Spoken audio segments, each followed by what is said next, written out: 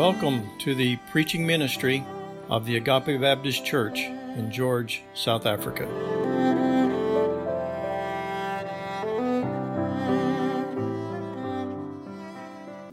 We're just going to read together this morning from Colossians 1 before the message. We'll start in verse 13. He has delivered us from the domain of darkness and transferred us to the kingdom of his beloved Son, in whom we have redemption through the forgiveness of sins. He is the image of the invisible God, the firstborn of all creation.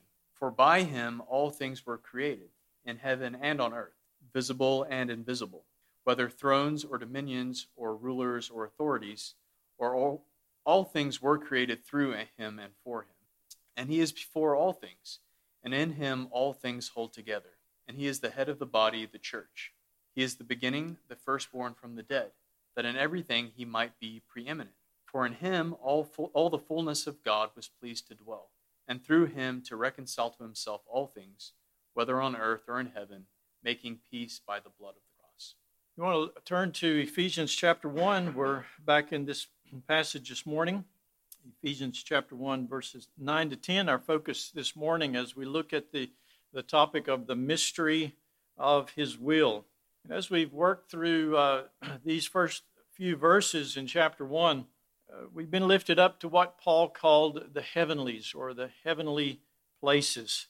And we've been able to see from God's perspective what he has planned for us even before creation, and that what we've received in Christ Jesus, our Redeemer. Paul says that these blessings have been poured out on us according to the riches of his grace. And he adds that this grace is lavished upon us in all wisdom and insight, as we saw last time. And in wisdom and insight, God enables us to see and perceive things that he has revealed to us. You could say we've been given the big picture of God's perspective of what he's doing. And so, as we think about that, we'll see this morning from this passage exactly that, as God, in giving wisdom and insight to us, allows us to see the big picture. I read an illustration I thought I'd share with you about three men hiking through the forest. And they came to this large, raging river, and they, needing to get to the other side, the one man prayed, "God, please give me strength to cross the river."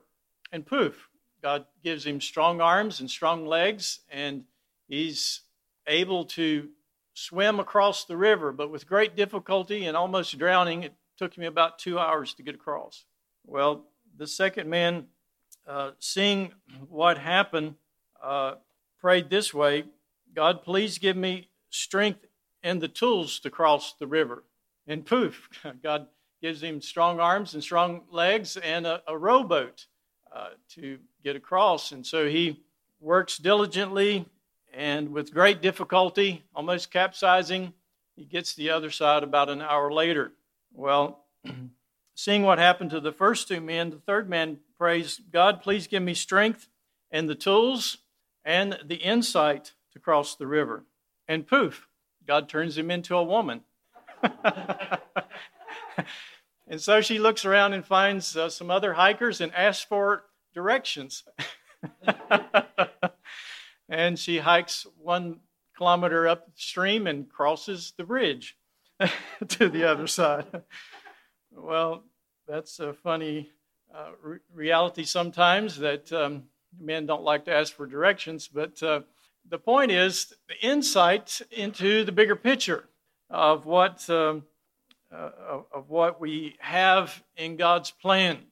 And that, in little ways, in our world, having the big picture can make a difference about what we do, how we live, decisions we make. But how much bigger difference does it make to be able to have insight into God's plan and what he's doing in the world and in our lives? And that makes a huge difference.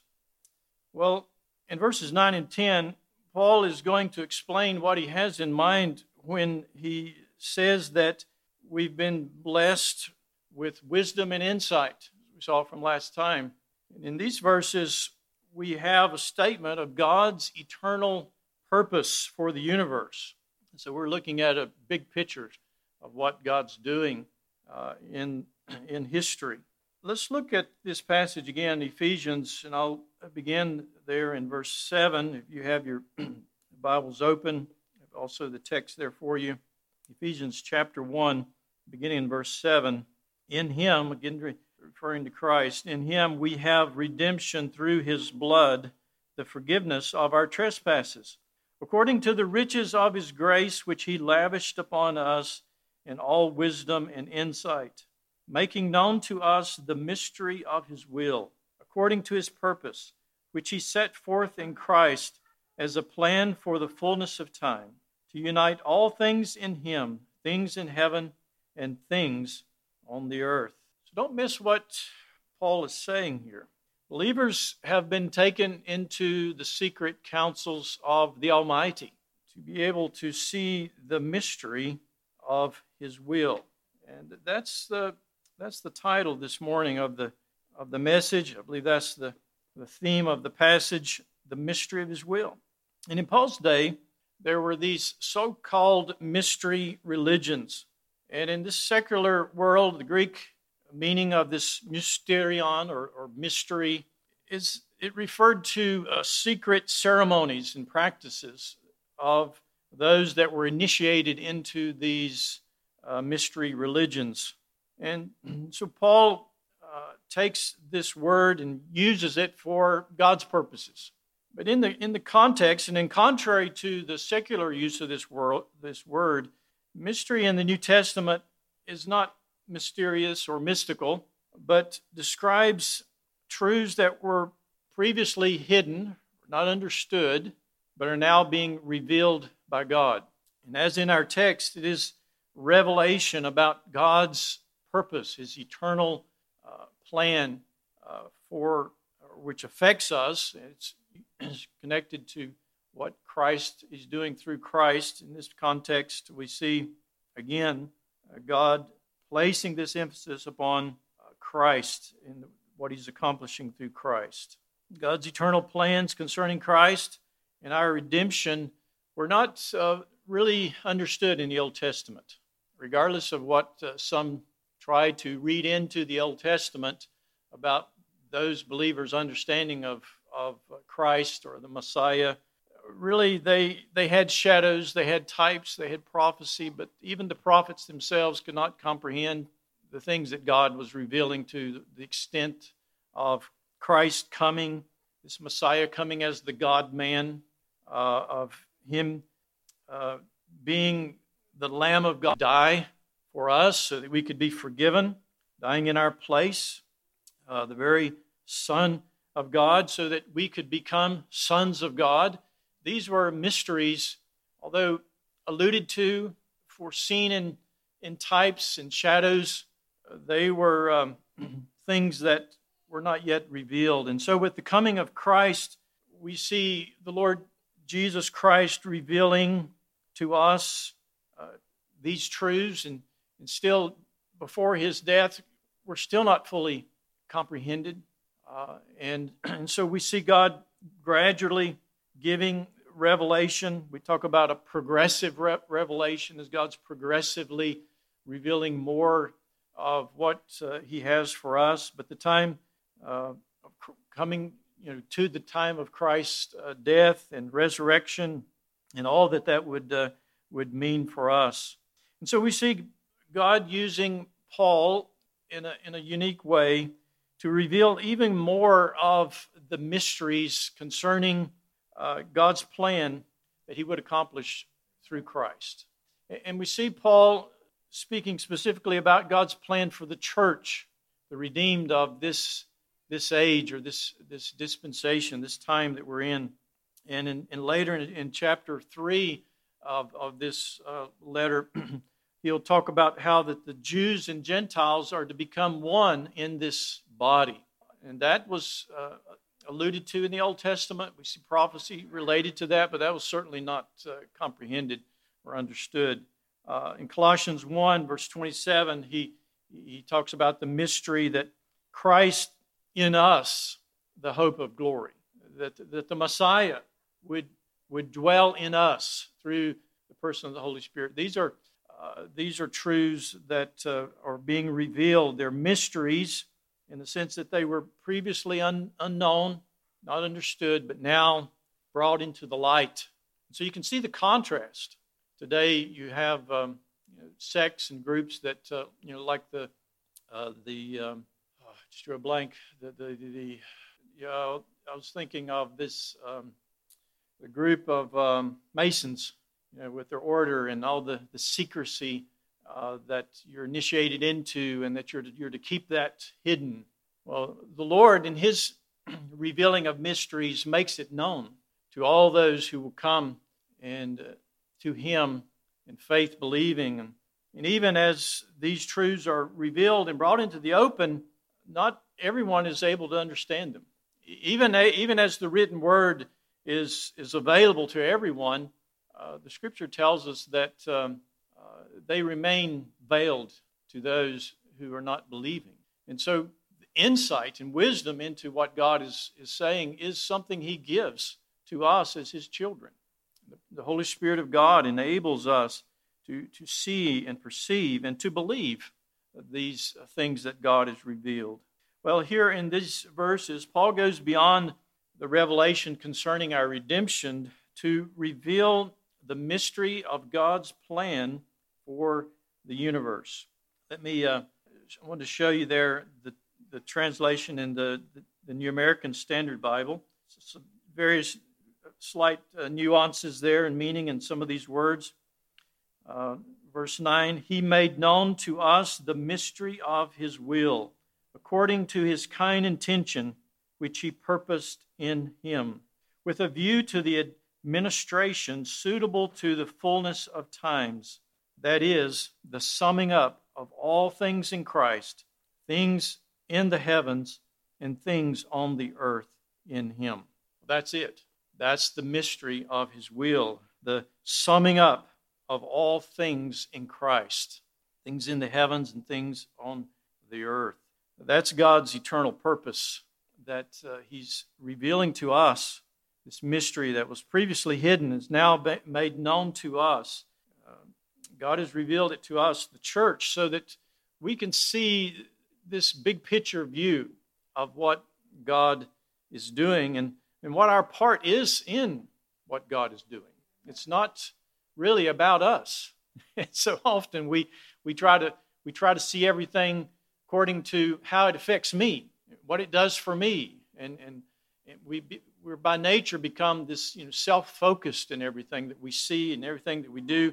And God is showing us things that are from His perspective, so that we can live in this world, be able to perceive things that are happening around us in such a way that we are fitting into His plan. We're being able to take those things into perspective of what God's doing in His bigger plan for us.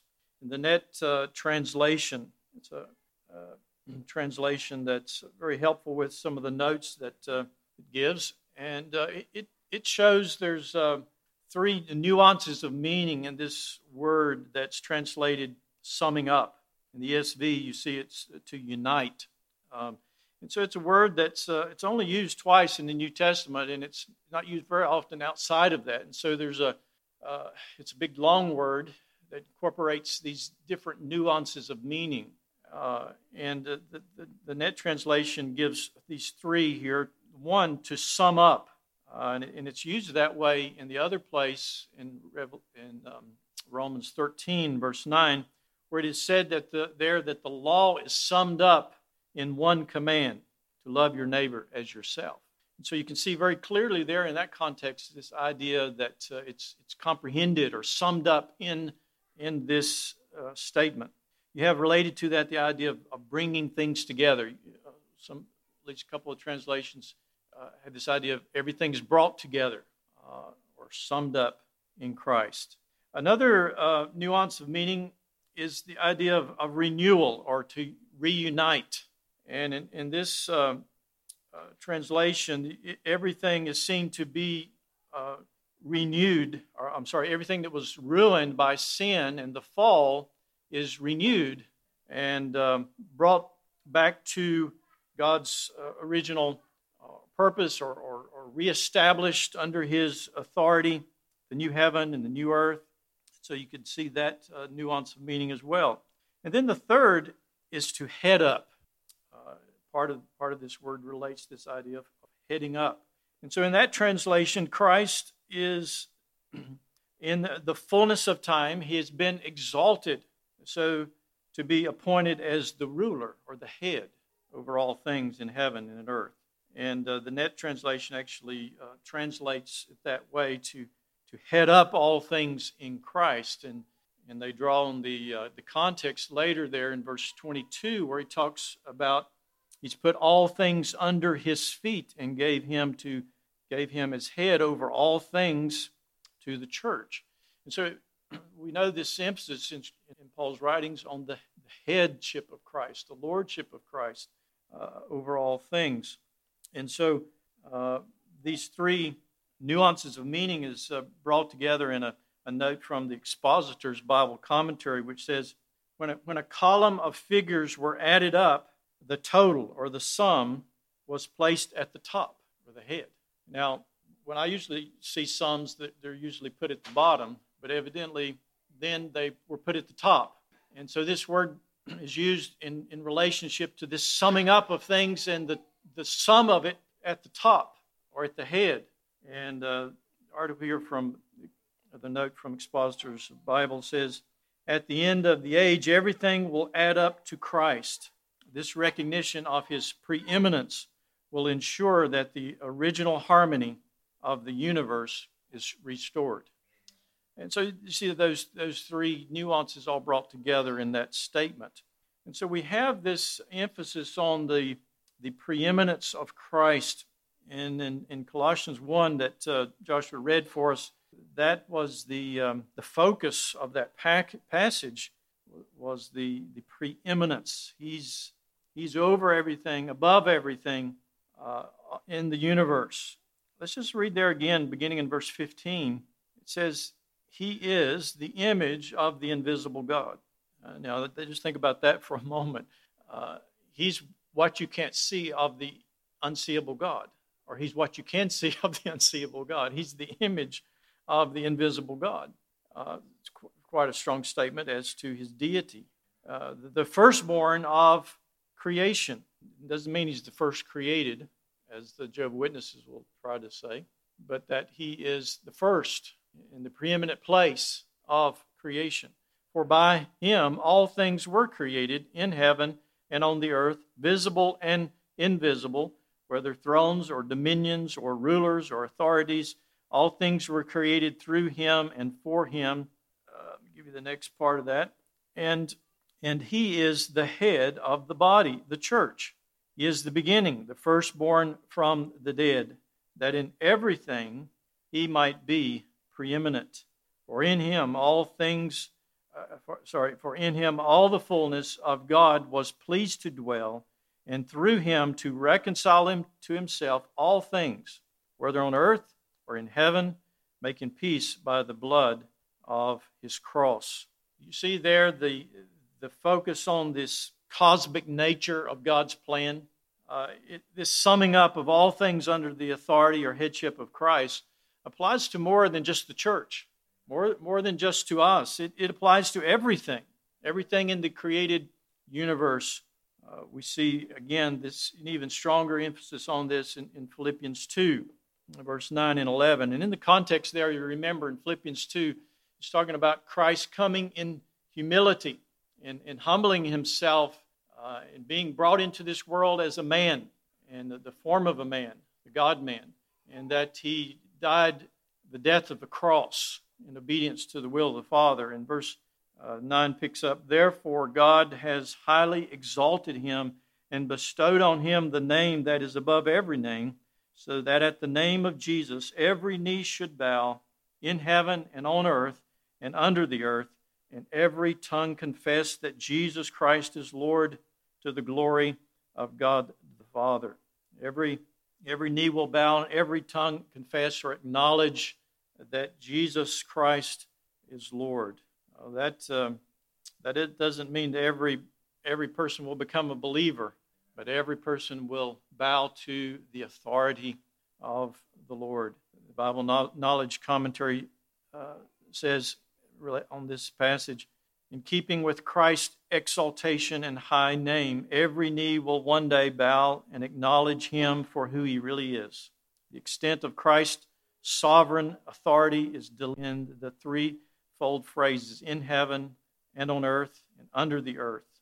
No intelligent being in all God's universe will escape, whether angels and saints in heaven, or people living on the earth, or Satan, demons, and the unsaved in hell. All will bow, either willingly or they will be made to do so. All will confess that Jesus Christ is Lord.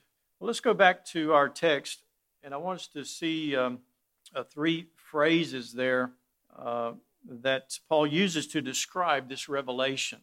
And I've given to you there the Lexham Bible translation, which is a very literal and good, accurate translation as well. And first of all, you'll notice that he says it is his, according to his purpose or his good pleasure. The Afrikaans nase wel behaag. So God was pleased. This plan pleased him that everything would come under the authority of Christ. Notice also the phrase that it was set forth in Christ, or planned or set forth in Christ. The Lexham Bible here says purposed in Christ, which is very literally what he's saying here, is that according to his good pleasure that he purposed in him. The Expositor's Bible Commentary says, from all eternity, the Father cherished in his own mind a plan that was to be carried out in Christ. Well, a third thing that he says, or a phrase related to this in verse 10, he says it's for the administration of the fullness of times. There in the Lexham translation, the administration. And the ESV says a plan for the fullness of time. Again, the NASB, an administration suitable to the fullness of times, or the times. And many of you will remember the King James translation, the dispensation of the fullness of times. And the word dispensation is the Latin meaning of this word, the dispensation. And it was the Latin Vulgate translation gave that dispensation. And the word is oikonomia. And you can hear in that our English word economy or economics. And this word was used to refer to the management of a household. You can think of a large household where there's a lord and there was a manager. And he was called a steward. And that's what this word is related to, a stewardship or a steward. And so the word is used in both ways, both of the steward and of the Lord who was over all of the household. And when it was used in the Bible of a man, it's a stewardship. Paul speaks of his ministry as a stewardship given to him by God. And when it's used of God, his plan, it's translated an administration or a plan or a dispensation. So you can see the way in which it refers to God's administration of his plan or of his household, you could say, the plan that he has for history. It's revealed to us in the Bible. And so dispensationalism, you've heard of that terminology to refer to a system of organizing the biblical revelation. Dispensationalism, it just recognizes the different ways in which God governs his or administers his plan through history. In the U.S., we just had the presidential election, and if you listen to the U.S. news, that's all you can talk about is this election or the coronavirus, and that's all that's happening in the whole world. It's either one of those, and of course, President Trump is still contesting the election, but it's inevitable that Joe Biden has won, and he's already picking his cabinet and getting ready for his administration to take over. And so you see the realities of this idea of administration, a dispensation of the new president. There's some things are going to remain the same. The Constitution's the same. Things that are the U.S. are still going to remain the same, but he's bringing in changes. It's a new dispensation. It's a new administration, a new economy of the way that things are going to be focused on and done in the government. And so it is with God's plan. And he speaks of this summing up of all things under the headship of Christ as the administration of the fullness of times. And so we see in that this look at God's plan for the future. It's going to culminate in the future, this idea of the fullness of times. Now, some see in that phrase, the fullness of times, in the context of Christ's first coming and his death on the cross. And certainly Christ's death on the cross is the basis for his headship, for his authority, for his redeeming us. Without the death, there is no redemption. There is no reconciling. But even some covenantal theologians agree that Paul is looking to a future culmination of history, when God will restore under the headship of Christ all that was lost under the headship of Adam. And so this is looking beyond what happened with Christ's coming to what will culminate in this summing up of all things under this headship of Christ. For us who believe in a literal 1,000-year messianic kingdom on the earth, we see this as what Paul is referring to as the administration or the dispensation of the fullness of time. Tom Constable in his notes says the dispensation in view is the millennial reign of Christ on earth, during which everything will be under his rule. Everyone and everything will acknowledge and respond to his authority then. Henry Ironside, some of you will know of his preaching and writing. He writes, here succinctly in one brief verse, we have the summing up of the mystery of God's will. Everything is working to this one near at hand divine event toward which the whole creation moves, when God will head up everything in Christ. What you notice again in these verses, the emphasis on Christ. And in the Lexham translation, making known to us the mystery of his will according to the good pleasure that he purposed in him, in Christ. Although in some translations you'll see purposed in himself, but context seems to fit better as a reference to what God would do in Christ in time. And so he purposed in him, in Christ, for the administration of the fullness of time, to bring together all things in Christ, the things in the heavens and the things on the earth in him. Again, there at the end, in him. Again, being very repetitive here in this focus on Christ. Some of the translations leave out that last in him and only give it in the next verse, because the next verse goes on to say, in whom. So it's like just doesn't make good for good grammar to say it so often. But Paul is making a point of this centrality of Christ in God's plan. Paul keeps repeating and emphasizing that God the Father is doing all these things in Christ.